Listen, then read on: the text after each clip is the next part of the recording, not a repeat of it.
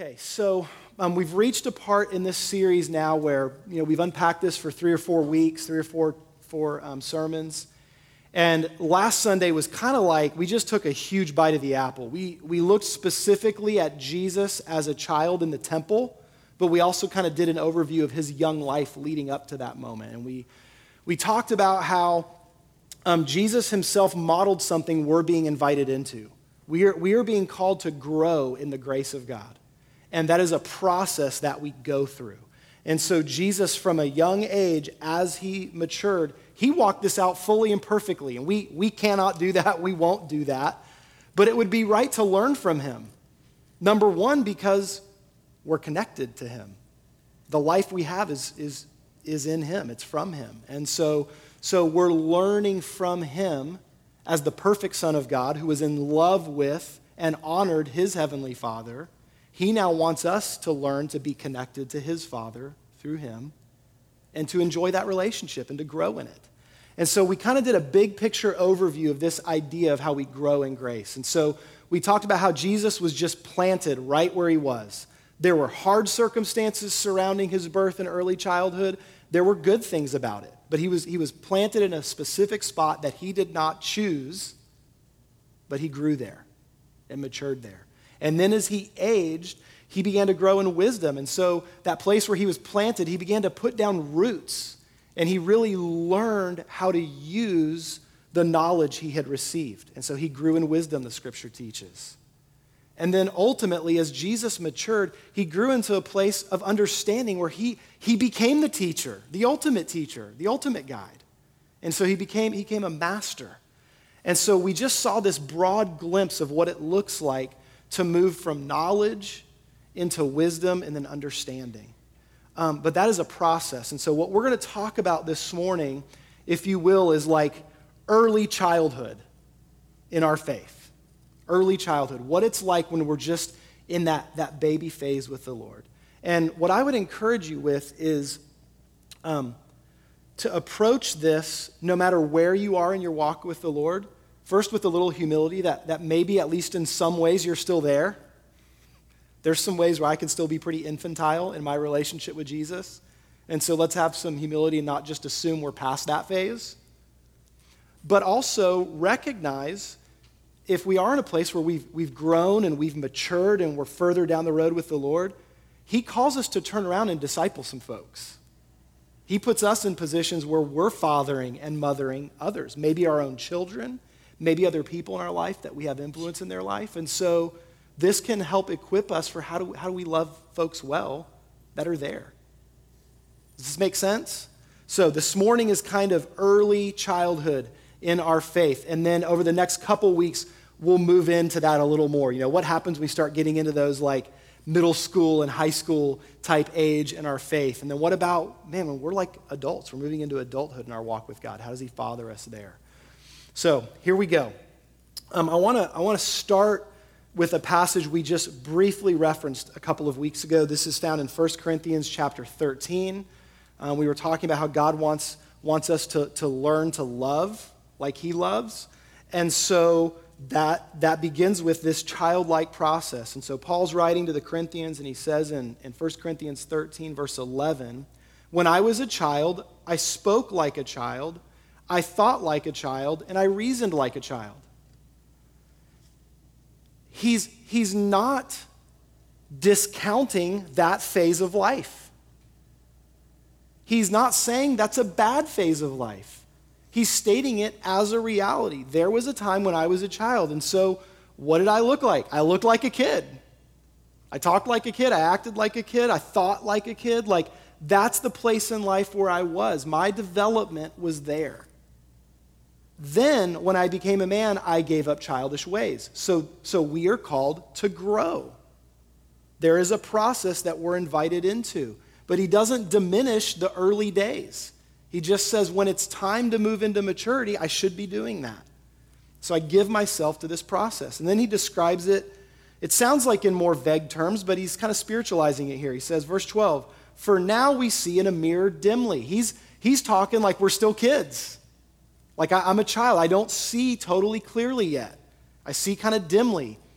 but I move towards a place where I'm seeing face to face, where clarity comes, where I see things more clearly. I have a more accurate picture of what's really going on.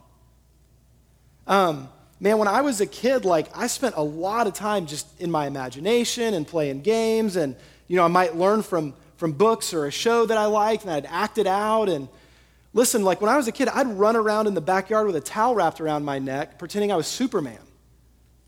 That was kind of childish behavior. My mom thought it was cute.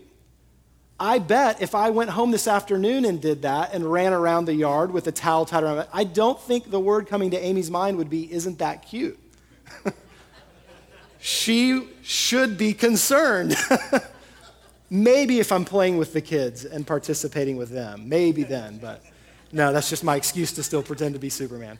But listen, it wasn't reality, but I was playing with ideas. I was acting things out. There is something in us that feels inspired by heroic things, for example, or that's inspired by facing difficult circumstances and overcoming them. And so when we're a kid, we wrestle through this stuff through a veil that's dim. It's not totally clear yet, but as we mature, it becomes more and more clear. Now I know in part, then I shall know fully, even as I have been fully known. We start as a child and we move towards maturity. Listen, one of the hardest things for us as adults in our faith is to approach the Lord like a child. It takes humility, but it feels like being humiliated to start over. I mean, imagine Nicodemus when he's talking to Jesus in the middle of the night and Jesus is saying, "You must be born again." And he's like, "What?" This is a bro who knows stuff. He's a Pharisee. He knows the word backward and forward. And Jesus is saying, you need to approach this as if you're being born again and starting over as a baby as you move into this relationship with God. And so it's a hard thing, but the message I hope you can hear this morning is, let's not be insulted by the idea of starting as a child in our relationship with the Lord. Let's view it as an invitation, number one, and let's recognize it as our actual reality. My reality when I come to Jesus is there's a lot of stuff I don't know yet. There's a whole lot I don't know yet. So God is okay with me coming as a child, so why don't I choose to be okay with it? Jesus talked about this a little bit in Mark chapter 10, verse 13. People are bringing their kids to him, and his disciples are thinking, well, this is annoying and distracting, and don't let them do that. And so we pick up the story here in verse 13, and they were bringing children to him that he might touch them, bless them. And the disciples rebuked them. So the disciples are telling the parents, don't do that, and shooing the kids away. Verse 14, but when Jesus saw it, he was indignant and said to them, let the children come to me, do not hinder them, for to such belongs the kingdom of God. Truly I say to you, whoever does not receive the kingdom of God like a child shall not enter it. He says this is the starting point. This is actually right. You start right here, and you move into the kingdom, and then you grow and mature. So he says, this is right, this is good. And I love this picture, verse 16. And then he took them in his arms, and he blessed them, laying his hands on them. See, the beauty is, if we will choose to come with this childlike approach, we're going to find a loving God who wants to receive us into his arms. The reality is, young kids do stuff that drive us crazy sometimes. They talk back, they, whatever. They spill milk, there's a little annoyances, there's frustrations. It's shocking how young a child is when they learn the word no. It comes quick, doesn't it? And even before they have the word, they got the attitude behind the word. They know how to communicate, I'm not interested in that. I don't want to do that. I don't want to listen. It comes really naturally. And so what I hope we hear is we're going to be like that sometimes. And we're not going to like the answer we hear from our Father sometimes when we're being like that. But ultimately, he loves us. And one of the things I've been ashamed to admit over the years is how many times my kids have done something and I know it's really wrong and I should be upset, and I'm trying not to laugh. And I'm like hiding my face and looking at Amy like, I can't wait for the kids to leave the room so we can just crack up about what they just did. Because we love them. And so even some of their faults are a little endearing. It's not cute if they're like that when they're 30. Right? I'm not making it okay. We need to move forward. But I love them and it's endearing. Do we think God views us like that? See, this is why it's so important to recognize how he sees us, because we project our thoughts about ourselves onto him and assume he views us that way. And when I'm blowing it, when I'm doing that thing, I'm thinking he's through with me. And he's not. He does want me to grow. He does want me to take steps forward, and he's going to help me do that. But ultimately, his position is, I love you, I believe in you, I'm proud of you. Sometimes your little attitude even cracks me up a little bit. But we're not going to stay like that. Let's grow. All right? So here's the approach. Now, I want to look at 3 things together this morning.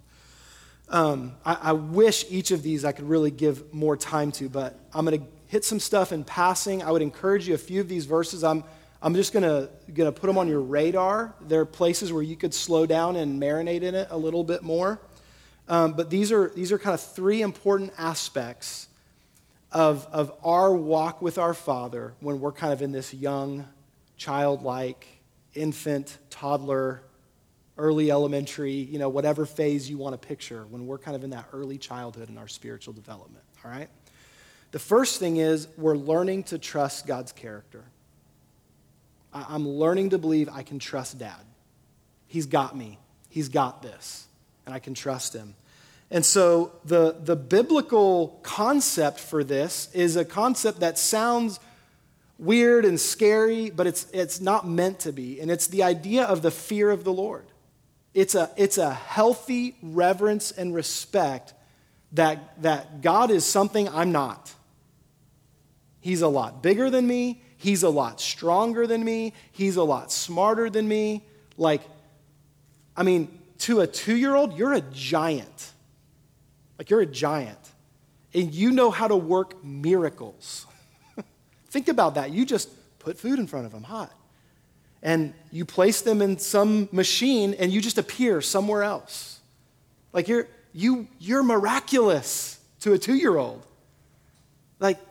God is, the fear of the Lord is about recognizing how above and beyond and huge he is.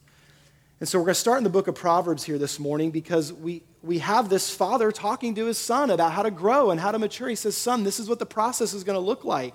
And so beginning in Proverbs chapter 1, verse 7, he says, the fear of the Lord is the beginning of knowledge. Before I can even start to learn anything, I have to recognize and accept the proper positioning of this relationship. We are not on equal footing. I'm not sitting down with my bro to see if he's got anything I could learn and maybe share some of my own thoughts back. That is not the position we are in. We are in a childlike position of humility, standing in awe of our God and recognizing he knows a lot of stuff I don't. So what does he want to teach me? And I position myself to receive knowledge from him. And so he says, listen, there are 2 ways to look at life, 2 ways to live. With the fear of the Lord, which is the starting point, the beginning of knowledge. Or I can live like a fool and despise his wisdom and his instruction. That idea of wisdom there is like taking knowledge and knowing what to do with it. God knows how to use the knowledge he wants to give us. And the idea of instruction there actually holds within it not only both teaching you things you don't know, but correcting you when you're making mistakes. That word holds in it correction, reproof. So verse 8, hear, my son, your father's instructions, and forsake not your mother's teachings. The reality is we have to decide, am I going to be the type of person who trusts my own instinct and my own perspective and my own view on things, or am I going to position myself to begin to learn his? Am I going to trust his perspective, his wisdom, his knowledge? Am I going to recognize that in comparison to him, I don't know anything? And start from that position and let him teach me. And so through the next bit here in Proverbs, there's both a warning of what happens when we don't do that and an encouragement about what happens if we do. All right, so I'm going to read these quickly and we'll move on to point 2. All right, the warning. Proverbs, same chapter, verse 1, down in verse 29 now. Because they hated knowledge and did not choose the fear of the Lord, they would have none of my counsel and despised all of my reproof. So the ears are just being closed off to the Lord's leading and direction because I'm just trusting my own instinct. Therefore, they shall eat the fruit of their way and have their fill of their own devices. For the simple are killed by their turning away, and the complacency of fools destroys them. But whoever listens to me will dwell secure and will be at ease without dread of disaster. The mentality of the fool, first and foremost, rejects fear of the Lord. I'm not going to position myself under his direction and leadership. I'm not going to let him be in charge. I'm going to trust my own instinct and my own wisdom instead of trusting his higher, greater, wiser thoughts. So they move from there to then they won't take counsel from God. If I won't position myself properly, then I'm not going to take counsel from him. In other words, I won't receive direction. If he's saying go this way, I'm going to resist that and go, no, I'm going this way. I shift gears. I come over here instead, so I won't be led. I won't let myself be led. And not only that, then when he wants to correct us, the scripture says here, not only would he have none of my counsel, but despised all my reproof. So not only will I not go in the good path he's leading me on, but when I'm off track, I won't let him bring me back on track. I won't receive correction. I've said this before, I know here in this group, and I've said it for years when I was doing high school ministry. Somewhere along the way, we have stopped being able to receive correction.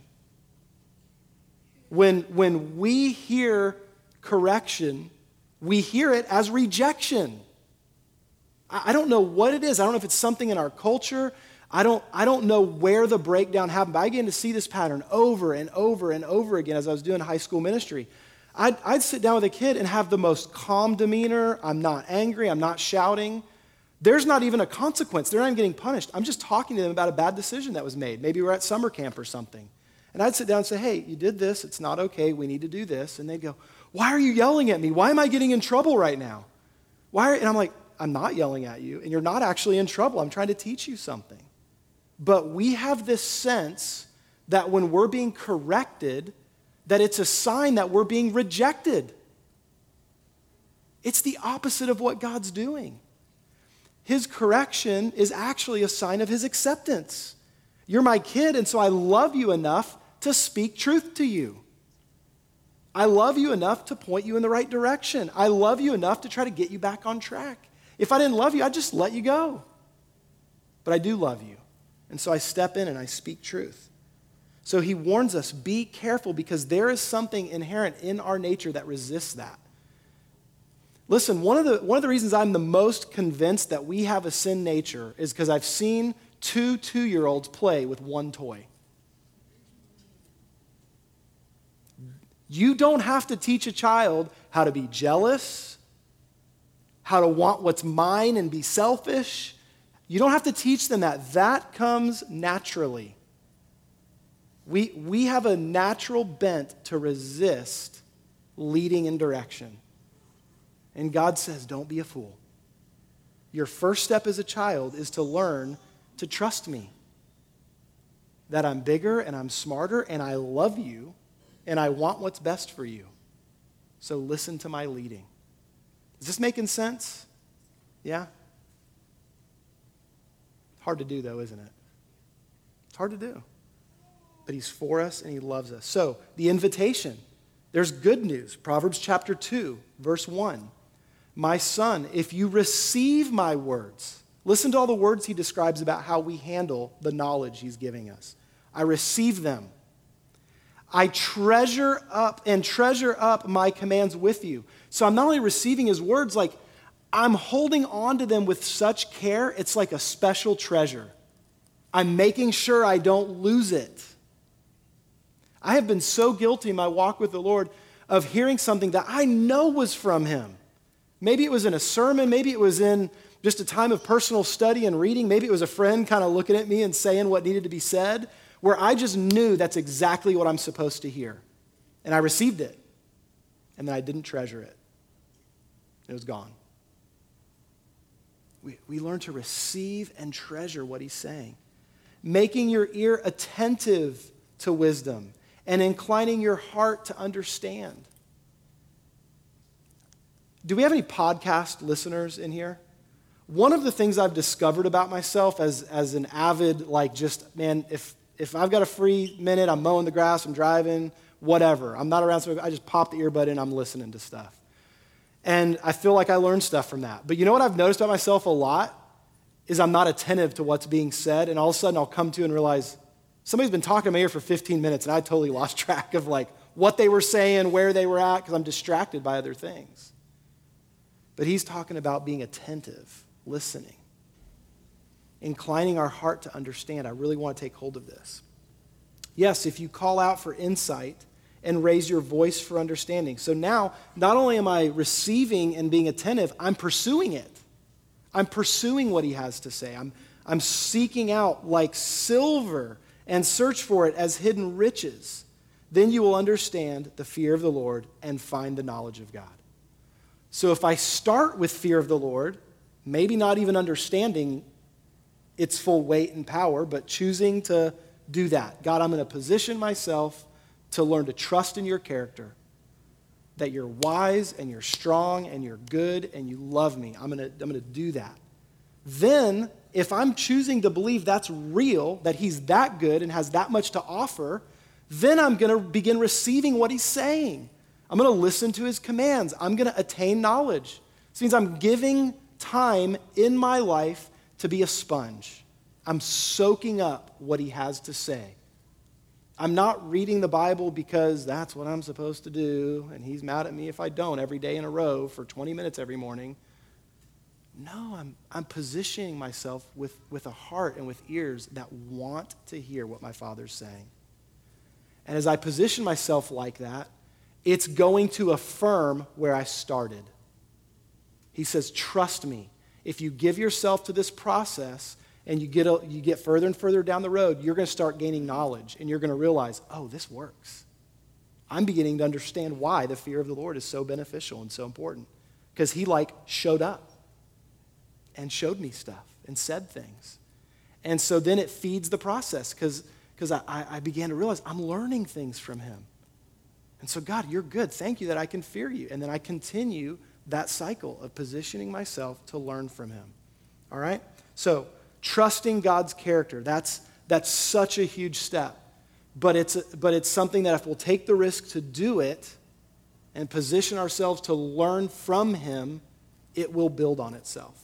All right? Number 2, submit to the process. All right? So I position myself to fear the Lord and to learn from him. Now submit to the process.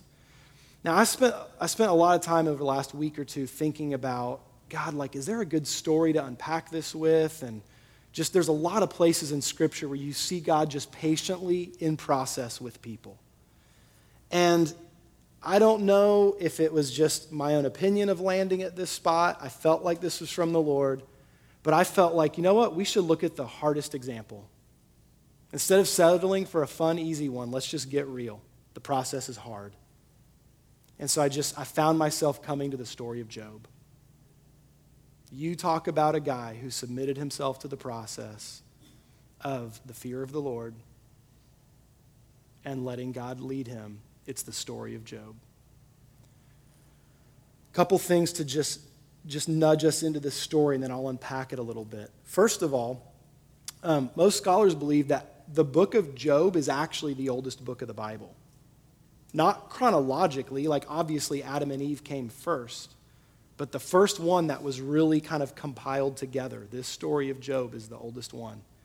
And so with that in mind, Here's the first place where we see the fear of the Lord talked about. Job 28, verse 28. Job is actually the one talking, and he's quoting God. And so Job says, and he, God, said to man, us, behold, the fear of the Lord, that is wisdom, and to turn away from evil is understanding. Job's saying this in the middle of everything falling apart. In the middle of everything falling apart, he's saying God's message is to fear him, that's where wisdom's going to come from, and to turn from evil. In other words, I'm just going to start with his basic instructions. Here's things that aren't good for you. Don't go that way. Don't do that. Position myself to trust him. So Job 1:1, the story kicks off. The man is introduced to us. And Job chapter 1 verse 1 says, there was a man in the land of Uz, or Uz, whose name was Job. And that man was blameless and upright, one who feared God and turned away from evil. I think we could say accurately, Job had already understood point one. Job has already positioned himself to trust in the character of God. This is a good guy. Blameless and upright doesn't mean perfect. It just means he's living the way he's called to live. And he's walking in fear of the Lord, and he chooses to listen to God and turn from evil. That's the position he's in. So where does the story go from there? The story starts great. Job's a good guy. He has lots of stuff. We hear about the things that he has, the possessions, the animals. We hear about the children that he has. And he loses all of it. He loses all of it. In a day, it all goes sideways. He loses every single thing he's built up and established. He has 7 children, and they all die. And Job is now sitting here. His life's a wreck. It's a mess. And then if that wasn't enough, his body then comes under attack. And he's got like boils and stuff on his body. He's miserable. Physical pain, emotional pain. He's experienced massive loss. Job's lost everything from our perspective, everything. And what's interesting about this story is we see so clearly Job doesn't even know what's going on. Job doesn't know why this is happening. That's our position. That's our position. I don't know what's going on. I don't know what's happening. I don't see behind the veil of what leads to every circumstance in life that transpires. There are things I can't see. Now, we get a little bit more information than Job gets because the story allows us a glimpse into what's happening behind the scenes. And you know what? I don't like that either. Because it appears that God and Satan are just kind of having a little arrangement between them of like, well, have you seen Job? He's a great guy. And Satan's like, well, yeah, sure he is, but you've got him on easy street. Why don't you let me mess with his life a little bit? And God says, okay. Does that bother anybody? That bothers me. So even the little bit of a glimpse that we've got makes no sense and seems so wrong. And so you know what I say? It's not fair. Where have I heard that before? On the lips of my 5-year-olds. There's another one you don't have to teach your kids. I don't ever remember sitting down and teaching them to say, it's not fair. Can we all figure out where that comes from? Are they learning this from your kids? Is it happening at school? Like, where does that come from? I don't have to teach them that, but they know it, man. And they have their own measure of what's fair and not. But we feel that. We have our own measure. We have our own list of like, God, what about X, Y, and Z? This doesn't seem right. This isn't fair. And so when these life circumstances come our way that just seem wrong, I either find myself in a place of declaring it's not fair or questioning why. Questioning why. And Job does find himself there. Why? What's happening? Here's what is important to get from the story of Job that also drives me nuts. What's important to get from the story of Job is the actual message God wants us to hear, not the message we're hoping to receive. Because when we get to the end of the story, we can look at it and go, okay, Job's life gets restored. He has 7 more kids. He has the hope of heaven to see the 7 that have gone on before. God has doubled all of his possessions. Hey, it's kind of worked itself out. But you know what never works itself out in the story? God never, ever, ever in the story explains why.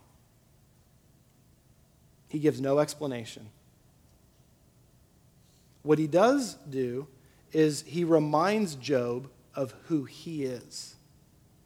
He reminds Job of who God is. He points back to point 1. You can trust my character or not. He doesn't answer the why. Now, I have to be honest with you. I don't know all the reasons why he doesn't answer the why. But as a parent, I've got some ideas. Have you ever tried explaining a relatively complicated concept to a 4-year-old? Have you ever had your kids come to you with the whys that they come with, and they think they're asking a simple question, but you realize it's actually a vastly complex question that even if I sat you down and decided to explain it all to you in detail, you couldn't even begin to comprehend? You're not there yet? Y'all experience this as parents? I've had some moments where I'm just like, I don't even know where to start with this. I don't want to just discourage them and tell them, nothing. I don't want to give them a half answer. And so we just kind of stumble through it. I give them a little glimpse of it. And then sometimes the why is coming because I've made a decision and they don't like the decision. And I've got reasons behind my decision of why they can't have candy or whatever, fill in the blank. And again, they come with the why. And from their perspective, there's no good explanation as to why not. And can I tell you, in this early childhood phase, you will drive yourself crazy if you try to spend all your time explaining yourself to a 4-year-old. And you know what? I don't think we're supposed to. I think we should explain things at their level of understanding, yes. But I think part of early childhood is they need to learn, trust dad. I love you, and today I said no. And you just need to listen and accept that's going to be all right. Because I said so. Now, if I'm treating my 14-year-old like they're still 4, we got a different problem. We better be starting to talk about some whys at that point. We'll get there in coming weeks. But here's the deal. As adults, I don't like the idea that I might be so infantile in my knowledge of God and in what he's up to that I couldn't possibly comprehend what he's got going on. I don't like that. It insults my intelligence. It bothers my desire to be in control and to understand things. But it is essential that we learn to receive God's no's. We need to learn to receive them and be governed by them. And to accept there's some whys I don't know. And there are some it's not fairs in life that I don't understand why it's not fair, but it just doesn't feel right. It feels wrong. It feels hurtful. It's discouraging. But here's what's interesting about this story. As God unpacks for Job his response, it starts in chapter 38, God's response. And you could read through 38, 39, 40 as God is responding to Job.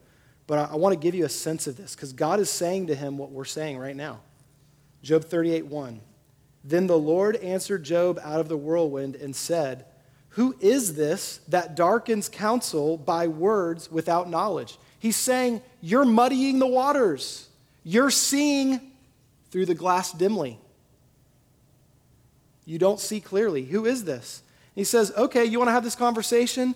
Dress for action like a man, and I will question you. Hey, you're tired of being treated like a child and trusting me? Okay, then man up. Let's talk. That's a scary moment right there. I do not envy Job in that moment. God says, dress for action like a man. I will question you and you make it known to me. Okay, then you teach me what's really going on. Verse 4, where were you when I laid the foundation of the earth? Tell me if you have understanding. God just reminds him of who he is. And he's like, buddy, you just don't get it. There's things you don't know. Chapter 40, verse 8. Will you even put me in the wrong? Will you condemn me that you may be in the right? God says, Job, consider the proper positioning here. And so God unpacks and reminds Job of his strength, of his character, of who he is. And when he's done talking, Job is not discouraged, he's encouraged. I love Job's response. Chapter 42, verse 1. Then Job answered the Lord and said, I know that you can do all things, and that no purpose of yours can be thwarted. And then he responds to God's first question. Who is this that hides or darkens counsel without knowledge? And he says, I've uttered what I did not understand, things too wonderful for me which I did not know. Hear and I will speak. I will question you and you make it known to me. He's quoting God again. And he says, all right, verse 5. I had heard of you by the hearing of the ear, but now my eye sees you, and therefore I despise myself and repent in dust and ashes. Guys, here's the secret to this, all right? When we are positioning ourselves to be submitted to the process God is taking us through, we have to learn to move from the why to the who and the what. I've got to decide, am I willing to lay down some of those whys and move into trusting and believing in who he is and say, okay, God, then what do you want me to do? What's this look like? I'm only teaching one message this morning. I'm not saying that we don't get to places in life where as we grow, we mature, we wrestle with him a little bit. He begins to give us insight. I believe that. But sometimes we demand that as a 2-year-old demanding, I want my candy. Instead of realizing we have a Father who loves us and he's saying, will you trust me?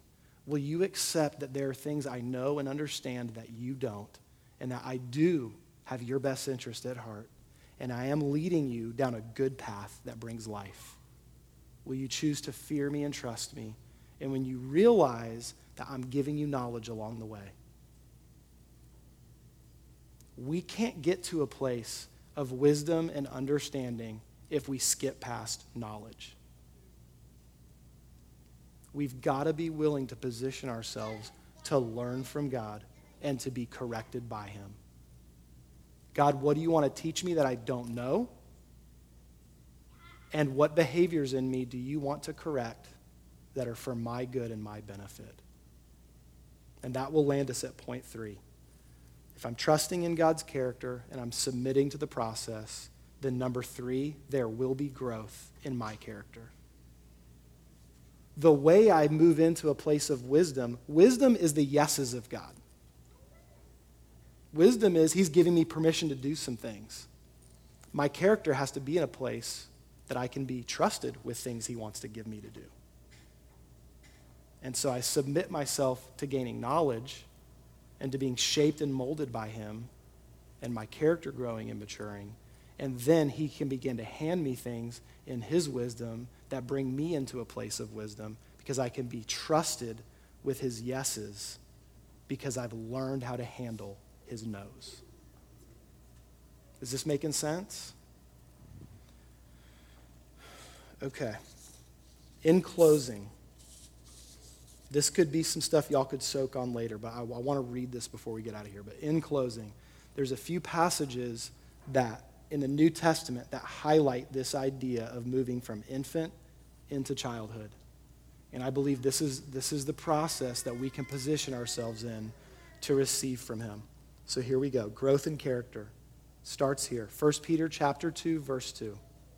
Like newborn infants, long for the pure spiritual milk, that by it you may grow up into salvation, feast on the simplicity of the truth of the gospel. Read the Gospels. Let them get into your heart. Go through those early letters to the church. They guide us into what it looks like to live out our faith. Let that truth and knowledge get into you.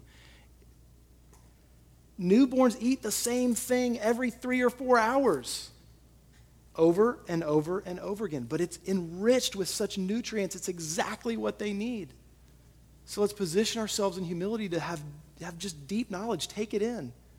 Don't assume like, oh, I've already heard the story of Jesus. I already know about what he did at the cross. Yeah, but do you hear what he did at the cross for you? Are you seeing it today? I mean, Alex, you were talking about that this morning.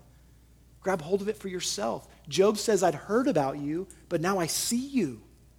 This knowledge is becoming personal. I don't want to get too graphic here, but like, this is as personal as it gets. There is a unique, beautiful bonding that's happening there between mother and child through that nursing process. And it is giving life on levels we can't even begin to comprehend. There's deep emotional connection. There's love and embrace, and you belong here. And there's practical physical nutrients that are bringing growth. Let's position ourselves to sit in his arms and be fed by him. We move on. 1 Thessalonians 2, 7 and 8. I mentioned this a little bit last week, but I just need to repeat it here this morning. Paul's now writing, he's talking about spiritual leaders in our lives, people that God puts in our lives, mother and father figures. But we were gentle among you, like a nursing mother taking care of her own children. So, being affectionately desirous of you, we were ready to share with you not only the gospel of God, but also our own selves, because you had become very dear to us. A huge part of humility and fear of the Lord is positioning ourselves to receive from imperfect people. Every spiritual father figure in my life, I have been so grateful for what I've learned from them, and I am really aware of their faults and shortcomings. So I just reject them because they make mistakes and are imperfect? God places the leaders in our lives that we have. Let's learn from them. And finally, Hebrews 5. This kind of tells us how we are moving from childhood and starting to get older. Hebrews 5, verse 12. For though by this time you ought to be teachers, you need someone to teach you again the basic principles of the oracles of God. You need milk, not solid food. For everyone who lives on milk is unskilled in the words of righteousness, since he is a child. But solid food is for the mature, for those who have their powers of discernment trained by constant practice to distinguish good from evil. So it starts with repetition of teaching, the pure milk. And then as I'm taught, then there's constant practice. I'm learning what's right, I'm learning what's good, and now I'm doing it. I'm constantly practicing it. And what that will do is it will move me from needing milk into starting to eat solid food. And I start growing in maturity. So start with that simplicity. Receive what he has to feed us. Start applying it. Listen to his nose. Learn his laws. Learn his ways. Learn his commands. It's personal. It's intimate. He's right there. Submit ourselves to the process. And as we grow in character, we're going to be able to start eating some really good stuff. Eventually, there's going to be filet on the menu. As a steak lover, I get excited about a good filet. All right? He loves us. He's for us. He's fathering us. Will we choose to walk in the fear of the Lord, submitted to the process of what that's going to look like, and allow him to produce character in us as we walk humbly with that childlike approach? May this be true of us. Acts 9:31. So the church throughout all Judea and Galilee and Samaria had peace and was being built up and walking in the fear of the Lord and in the comfort of the Holy Spirit, and it multiplied. What God wants to do in his church globally, in this church right here, he wants to do in us individually. that we would position ourselves to be in the fear of the Lord and recognize he's present and intimate and comforting us, even as he maybe stretches us in some Job-like seasons where we get some hard no's that are somehow for our benefit, even though we can't see it. Let's pray. Father God, I pray more and more in my own heart and the hearts of my friends here today that we would entrust ourselves into your hands. God, it's so easy to misunderstand you, to view you through the glass darkly, to view you through the imperfect lens that we wear. God, I pray that in the midst of the ways that we can't see clearly, that we could at least choose to walk in the fear of the Lord, that we could choose to believe that there is knowledge and insight that you have that we don't. God, may we position ourselves humbly before you. Lord, may we submit ourselves to the process of learning the direction you want to point us in and learning the things you're telling us to stay away from. God, I pray that we would learn to receive the no's from you and that it would move us more and more into a place of maturity and growth. God, I pray that for my own life. Pray that over the lives of my kids. God, I pray that over this church body. Lord, that we would walk in the fear of the Lord and receive the comfort of the Holy Spirit. That we would grow and mature as we're in process with you. It's in Jesus' name we pray this morning. Amen. Amen.